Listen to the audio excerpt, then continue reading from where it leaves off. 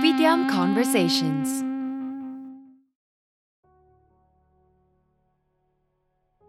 This is Kopitiam Conversations. I'm your host, Winston. For the month of August, in conjunction with our Merdeka National Day celebrations, our guest is someone who has served our country at the highest level in the sports arena.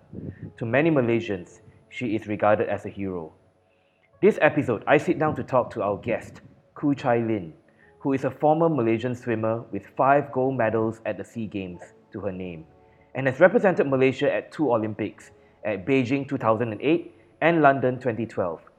She holds 4 individual national records and previously part of the team that holds 3 relay national records. Chai Lin is currently in client servicing with Havas Immerse. Okay, good morning, Chai Lin. It's so good to see you again. I remember the last time I saw you, we were in a real kopitiam, not in kopitiam conversations, but in a real proper kopitiam at Bukit Jalil. So you started competitive swimming at around 7. Actually, I started training at about 5 or 6 years old, but competitive swimming only about 12 or 13 years old. Oh, okay. Yeah, I didn't really have anybody that I really looked up to when I was younger. It was just more like, forced to go for swimming classes by my mom, and then that's it. And then I trying to figure a way out of swimming class as well. Nurul Huda or Jeffrey Ong wasn't a hero back then or anything like that? When I was younger, no, because I didn't know who they were. But as I got more involved in competitive swimming, then Nurul Huda and Jeffrey Ong became my idols. You were a professional athlete in swimming. More so on freestyle, mid and long distance. So what is a typical day for a professional athlete like? I'm sure you had to do your weight training on one side, of course, on top of your swim training. Walk us through what a typical day for you would be like. Okay, so we'll talk about when I was still in secondary or in university, right? Right. So training typically starts at 6:30 in the morning until 8:30, and then we'll quickly take a shower, take a quick breakfast, and then go off to either high school or uni. And then the second session starts at about 2:30 or 3, depending on the day. And then we will either be at the gym and then go to the swimming pool for another 2 hours or 2 to 3 hours of swimming. Or if we're not at the gym, then we go for dry land training, which is basically drills that we do or mimic on the dry land with our swim techniques and whatnot. And so we'll finish about 6:37, and then if I was still in high school, I would have prep at night. Right. And if I wasn't studying, then it would just be like a chill night for me. Okay, that sounds like a lot of cardio. Yeah, true.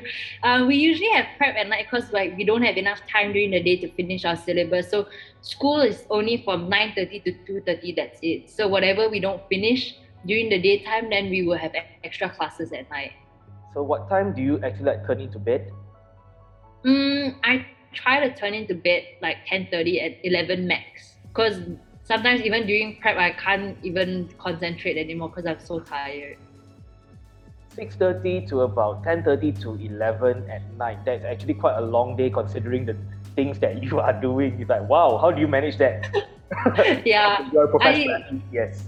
Yeah, the first time I joined the national team, I think my first month was really difficult because it was almost training 2 sessions a day and then with school in between. Whereas when I was at club level, I didn't used to train 2 sessions every day. I've been following your blog every now and then, right? Okay, so you mentioned in your blog that you never really liked swimming when you were young. I reckon it's about age 7 to about 11 like that, because in your words, you always finish last in your races. You mentioned that. So, do you have to do any adjustment, any changes in your diet, your lifestyle, or even your approach in general over those 4 years to develop the winning mentality, which eventually got you started on the winning ways? Not really actually, because I've never been very big on diet, so I just ate whatever was on the table at home. Sometimes I'll sneak a fried ham at school, our school canteen, because like when you're in primary school, you just want to try everything, right? Right. So diet wasn't a major role. I didn't change anything at all, except that as I got better in swimming, a little stronger, then I started to win, and then I realized, hey, this is actually not that bad. All right. Okay. So I believe it was during these 4 crucial years that you found out that you had scoliosis, right? I think it's around this time, or was it earlier? I think we found out I had scoliosis when I was about 8 or 9 years old, because my mom has scoliosis as well, so she knows how to check for scoliosis symptoms at home. So we do that on a regular basis. So when I was 8 or 9, that's when we found out I had scoliosis. And then the doctor just recommended to put us to continue swimming, because it's a more balanced sport compared to racket sports or golf, where it's like more one-sided. So how do you actually come to realize that you actually had it? Was it like you started having recurring pain, or did you notice some irregularities with your physiology, like maybe, I don't know, lopsided shoulders, or you feel that your body is slanted one way or the other? I don't know, maybe it could be a more social thing, that maybe some of your friends started teasing you or something like that. How do you came to realize? So the test that you can do at home is like very simple test. Like you just stand up straight and then bend over forward, and then you look at the back. If it's flat, then it's more or less like a normal back. But if it's like a little hump on one side of the back, then there's a possibility that you may have scoliosis, because scoliosis also makes the rib cage rotate. So with the rotation of the rib cage, when you bend over, that's where you get like a hump in the back. So when I was younger, no one actually really made fun of me, because I guess kids, I guess because it wasn't really that bad as well. I only started to get made fun of, I think, later in my teen years, but nobody would really like directly come up to me and make fun of me. It was always behind my back, and then I heard it from somebody else. But at the beginning, it was really tough. Like, when you get made fun of, it's always very tough, right? And then you just kind of get used to it. Or sometimes when you want to fight back, like you just think of a smart way to answer people back. So for me, it was getting stronger in the pool, winning more medals, and eventually just tell people like, hey, I have scoliosis and I can still win. Like, what are you doing? Like, it would just like literally just shut them up, and they won't make fun of me anymore. That's why I believe is so inspirational about you, because you can still manage a professional swimming career as well as managing your scoliosis. So hats off to you, Chai-Ling. Thank you. Okay. What made you decide to open up and share to the world about your struggle with scoliosis? I mean, it's a brave and admirable move, because to a lot of people, they probably find this as something that's very personal, very intimate to them, don't really want to share with other people. And sometimes, if they're suffering from this predicament, it's better not to talk about it, don't let people know about it and all. So what made you come out to share your story? Because I think a lot of people may be in the same position as you. So when I was searching for aftercare for scoliosis operations, there was a lot of studies, but it was from a doctor's point of view, which I felt is not really relevant, because they aren't the ones that are going through the operation. To them, a successful operation might be just fixing the patient and getting them as straight as possible, But from my point of view, it's like the quality of life after scoliosis operation, or like what can you and can you not do after a scoliosis operation. Of course, the doctors will give you a booklet or give you information about what or how you should take care of yourself after the operation, but to me, it's not extensive enough. And there was not many point of view from a patient's perspective. So I thought, okay, maybe I should start blogging about it. One, just to keep a record for myself of what I've went through, and two, hopefully, it might help somebody as well. So coming out was actually, I would say, scary and also upsetting at the same time, because I remember the first picture that I posted on Instagram about scoliosis. It was a picture of me from the back. My ex-colleague was the one who... Sorry? I remember that one, yeah. Yeah. So my ex-colleague was the one who took the picture for me, and then and that was the first time I actually saw the picture of my back from behind, right? Because like I mean, who knows what you look like from behind except for other people? You only know like what you look like in front. Right. So when I saw that picture, I got really disheartened, but I also still wanted to let people know what people with scoliosis go through. But at the same time, I was also sad. Like I was disheartened that my back actually looks like that, and hence why the picture was in black and white. But moving on to my second post, and then like how people commented like, oh, like thanks for opening up, I'm going through the same thing and whatnot. Then I realized like, hey, I'm not alone, and if I can help somebody, why not? Because all this while back in college, I never really knew you were actually suffering from scoliosis. When I saw that, it struck a chord with me because here's a little fun fact.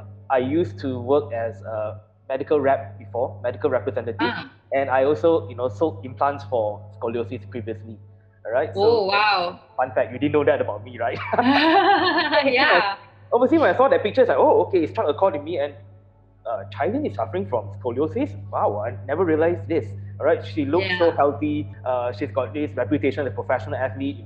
It doesn't look like as if you had any ailment of that matter. All right, for that matter, right? So it was like I think it came as a surprise as well as a shock for me. I think it was it World of Buzz or something like that said that um, you had a very difficult time because people saw your Instagram and started commenting and passing not so nice comments and all that sort of things, right? I believe, was Mm. it World of Buzz or was it Oh, same. Says, all right? Yeah.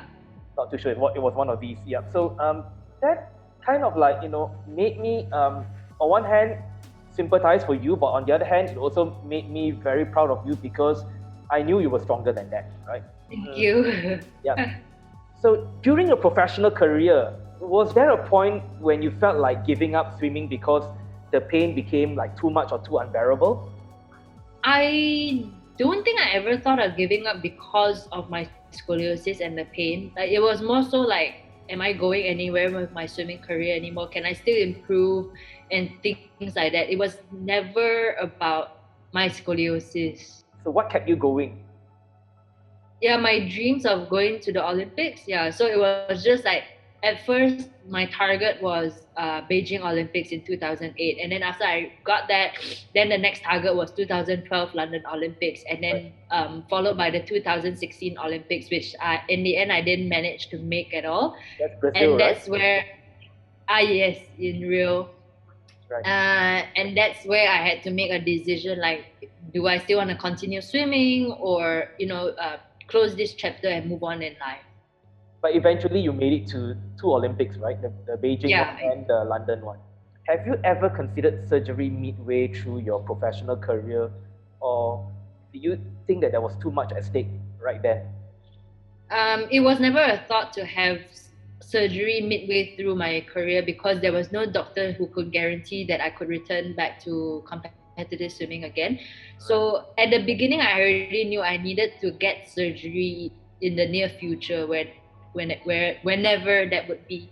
But I had yearly checkups with the doctors and just to monitor my scoliosis. And true enough, or unfortunately, every year it was getting a little worse. A little worse means you had more difficulty stretching or doing certain exercises. Actually, that's a good question. I never thought of it that way. uh, the, my worst was actually the curvature was like getting worse. But, yeah.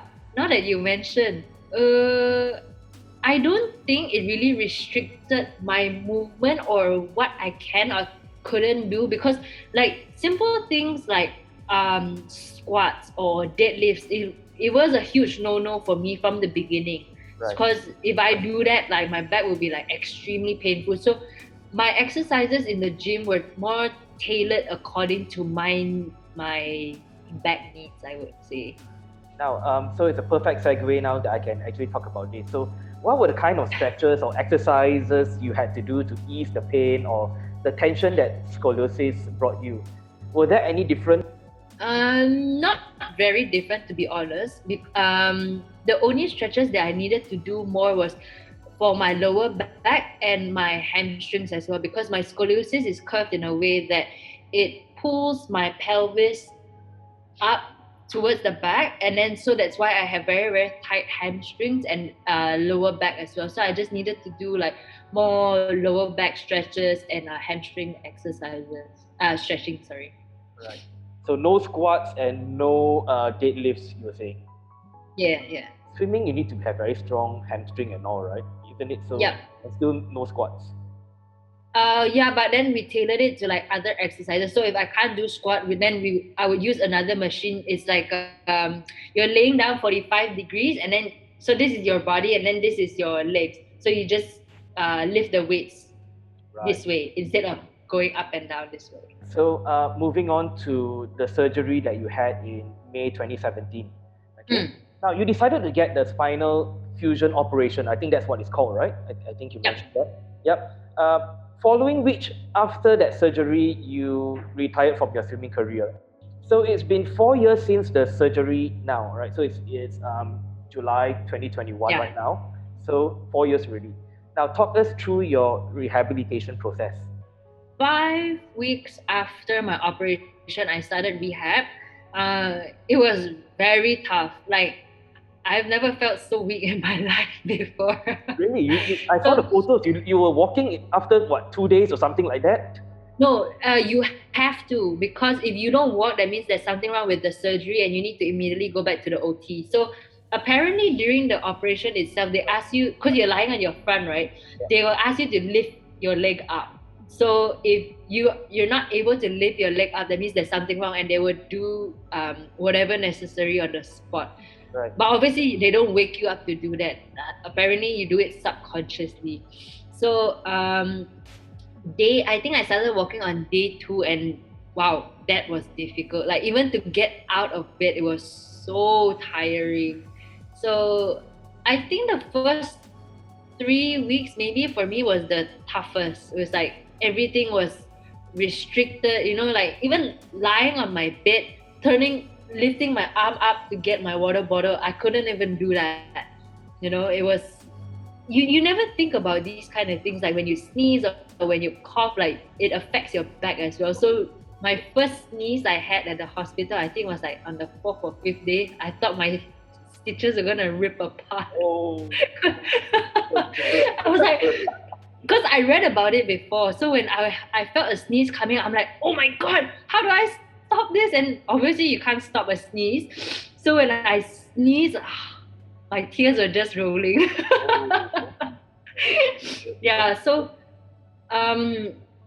rehab started 5 weeks after. I went back to the National Sports Council to do my rehab, so it was almost 2 sessions a day. I'm very lucky because they allow me to stay there in the hostel as well, so I don't have to travel up and down such a long distance going there and back home. I started off with like really, really light weights, and then like building up my muscles again. And then I think by like week 7 or week 8, that was the first time I went back to the swimming pool, and it was very difficult. Like, things that I could do with my eyes closed last time, I couldn't even do anymore. Like, the simple thing I had to do was kicking. So I had to put a kicking board under my belly to make sure my back is stabilized. Right. So I had to hold the kicking board and try to kick, and I couldn't even do that. Like, my balance was totally off, and I'm like, what's going on? And then my rehab coach was like, "Wow, not such a tough Olympian now, huh?" Ooh, but it was savage. it was a good process, because like every day I could feel something improving. Like, I could feel, oh, this is not as tough as yesterday. Like, oh, this is not as painful. I could stretch a little more, So it was quite motivating, actually. Can't imagine. really can't imagine that. Yeah, imagine trying to learn how to walk again. That's how it is. Do you still have to go, to make visits to the clinic, to get a follow-up, and are you still doing that like today? So the first 3 years, I have to go back every year just for one regular checkup. So my last checkup was last year it was supposed to be in May, but because of the COVID cases, I postponed my appointment to October, thinking, the cases would go down, but it didn't go down, and in October was way worse, but I still had to go for my follow-up. So I did it then. And then everything was good. My doctor was really happy about it. Right. So my next follow-up will be in 2 years' time. 2 years from October last year. So next year. So So after my follow-up next year, and then I'm good to go. Like I don't have to follow up with him anymore. Yeah. So Wow. basically, he just wants to check like if everything is okay. Like is my scar okay? So once you get this spinal fusion operation, right? Okay, once you get this done and after a few follow-ups, and it's good to go for forever. You don't need to go Yeah. back and to, maybe, I don't know, get an observation or something like that, no? Apparently not. Excellent. All right. Like after 5 years, they release you. Okay, release you. Okay, another question relating to this is, of course, when did you realize that, okay, I think this is it, this is the end of my professional swimming career? So after I didn't make it to the 2016 Rio Olympics, I took a month off from swimming. So that's what I usually do every year. Like I take a 2 to 4 week break from swimming just to, relax, do another sport, or basically just recuperate and have some me time. Right. But after 1 month, I realized like I didn't miss swimming anymore, and like there was no urge to go back to the pool, because before that it would always be like after 2 weeks I would just want to go back, and then after the Rio Olympics, after a month, I still didn't feel like going back, and then my coach said, okay, take some more time off. Right. And then after 2 months, he texted and he's like, are you ready to come back? And I'm like, I don't think I'm ever coming back. Like, like this is probably it for me. And then he just asked like, okay, make sure this is your decision. Like, because you cannot turn back anymore.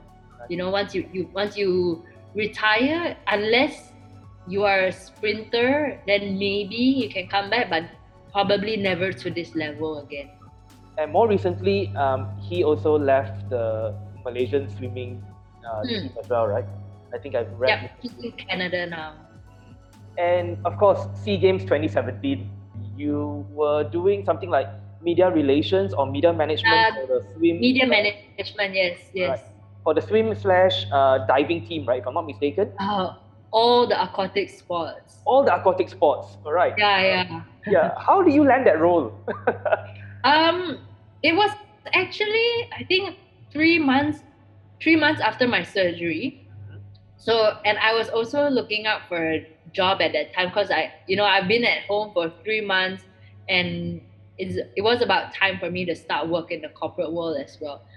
I can't recall how, but I met this guy who was running the company. Can't even remember what's it called actually. So he was hiring people to do the media management. So there's like the media managers, and then after that, we have a bunch of volunteers that help us as well with all the whatever that we needed to do. So initially I thought I was just gonna be in charge of swimming, and then they were like, oh no, you're in charge of whole aquatics. I'm like, so like I don't get to see any sports at all? Then they're like, yeah, because aquatics is usually really it starts like way before the opening ceremony, and it ends on the date of the closing ceremony as well. So I didn't get to see any other sport, which I was a little disappointed, but that was my role, so yeah. Talking about hectic, I'm curious to know the answer to this question. How did you manage to juggle a professional swimming career, managing the pain of scoliosis and the visits to the orthopedic surgeons? And of course, at that time, you were could still stay so focused on your academic life. Because I must admit, back then, I didn't know you were living with scoliosis. Somehow, you still managed to put in some decent grades. for your exams. So I am curious how you manage this. And now you tell me, okay, 6:30 to about 11 p.m. But wow, that seems a very busy day for anyone for that matter, right? How do you manage that? I guess it's just a lot of discipline. Like when I usually pick my classes in uni to be in between of training. So like if I have a break from training between like 10 to 4 p.m. So that's when I will have to schedule my classes accordingly. And Right. it was nice of the uni to allow me to pick and choose whichever classes I could do whenever I could as well.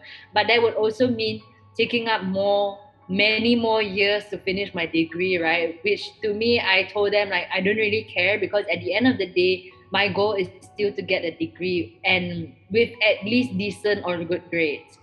So they were quite nice about that.